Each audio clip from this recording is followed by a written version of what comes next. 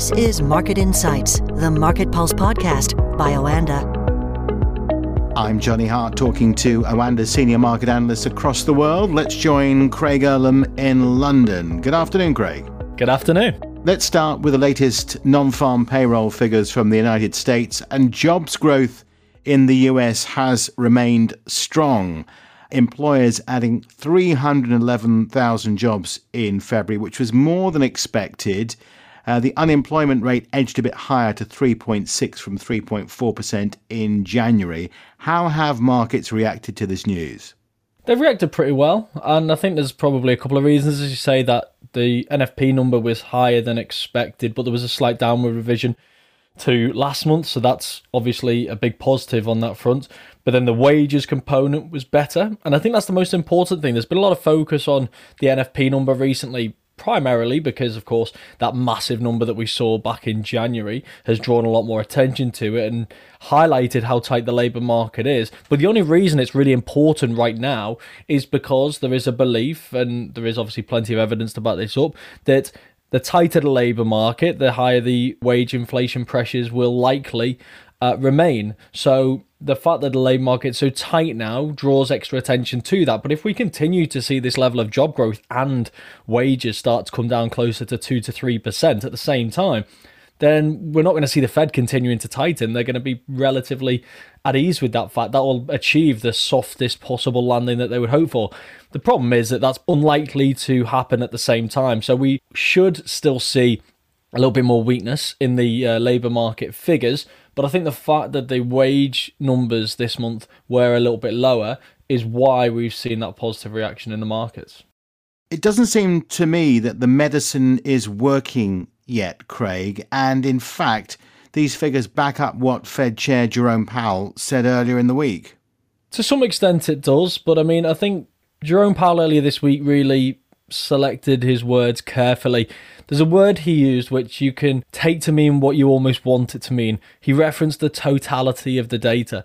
So you could say, well, we're looking at a breadth of indicators here and there's still plenty to say that the economy is running hot. Or you could take it to mean, well, we could look beyond the January data and actually say that prior to January, we were seeing movements in the right direction. We were just waiting for the labour market to catch up. So I think he's chosen his words very carefully there. He's effectively left all doors open in doing so, but the markets obviously took it to mean that they expect the Fed to be more hawkish, and there were certain things he said that suggested they would raise rates more than markets are currently anticipating, but that was largely based on, I think, on the January data.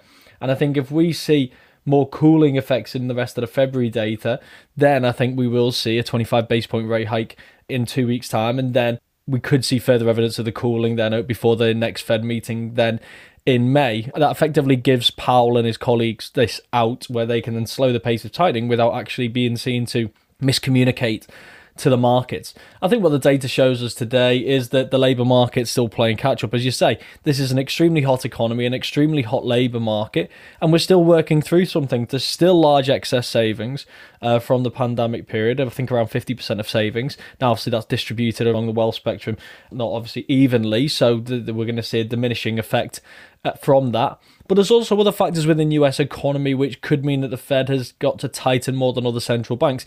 For example, if you look here in the UK at what impact higher interest rates has had on mortgage rates, and when people are remortgaging in 2 years or 5 years or any time within that spectrum, depending on when they pulled out their mortgage, that's going to have an immediate impact on their disposable income. But there's much longer term mortgages now in the US, and therefore you're going to see that lesser impact on disposable income in the shorter term. So that could mean that the Fed has to do that a little bit more and could continue to support things like consumer activity. And there's other things as well, which means that the US is a bit more able to absorb these rate hike shocks.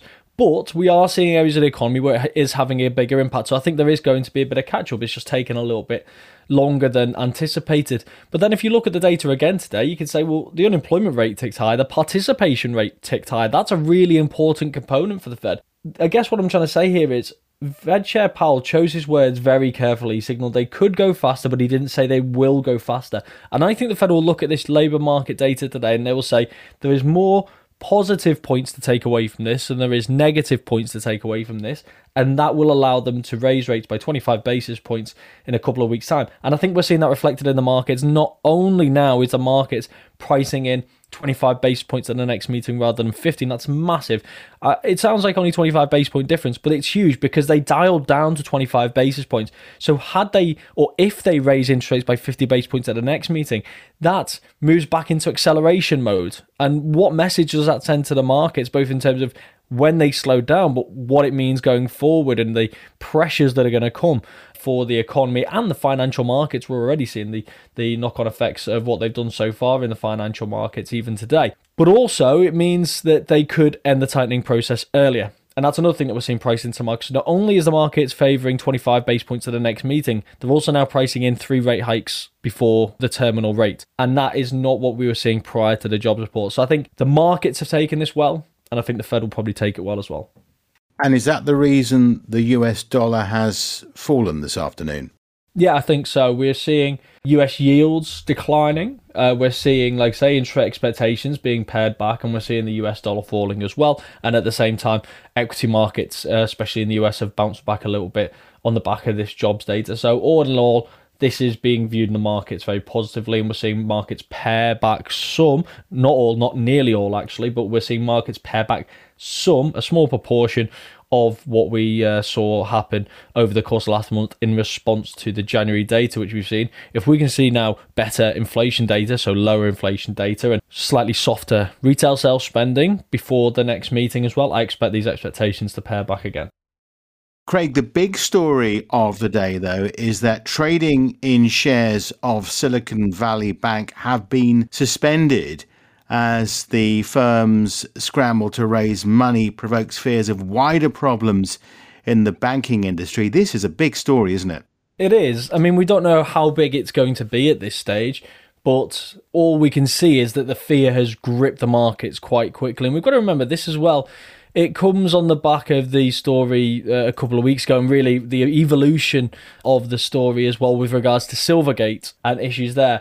What it means is that the people are worried now that there is going to be something deeper within the financial system. Now, that doesn't mean that we're going to see a big bank run into massive difficulty, but it does mean that some of these maybe smaller institutions could be viewed now as being at risk. And that's why we saw financial stocks sell off overnight, because it's this big unknown. Where's the exposure?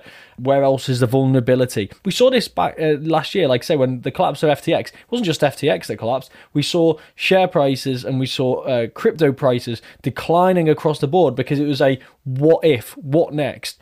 And we've seen that today, obviously to a much lesser extent. Financials have been hit hardest. Sentiment has been far more downbeat in the aftermath of these reports. But we are seeing ripple effects based on the what if. So now we've got a big couple of weeks ahead of us to see if this does move and evolve into something bigger, or if this becomes simply an SVB issue with certain quarters having some form of exposure to it.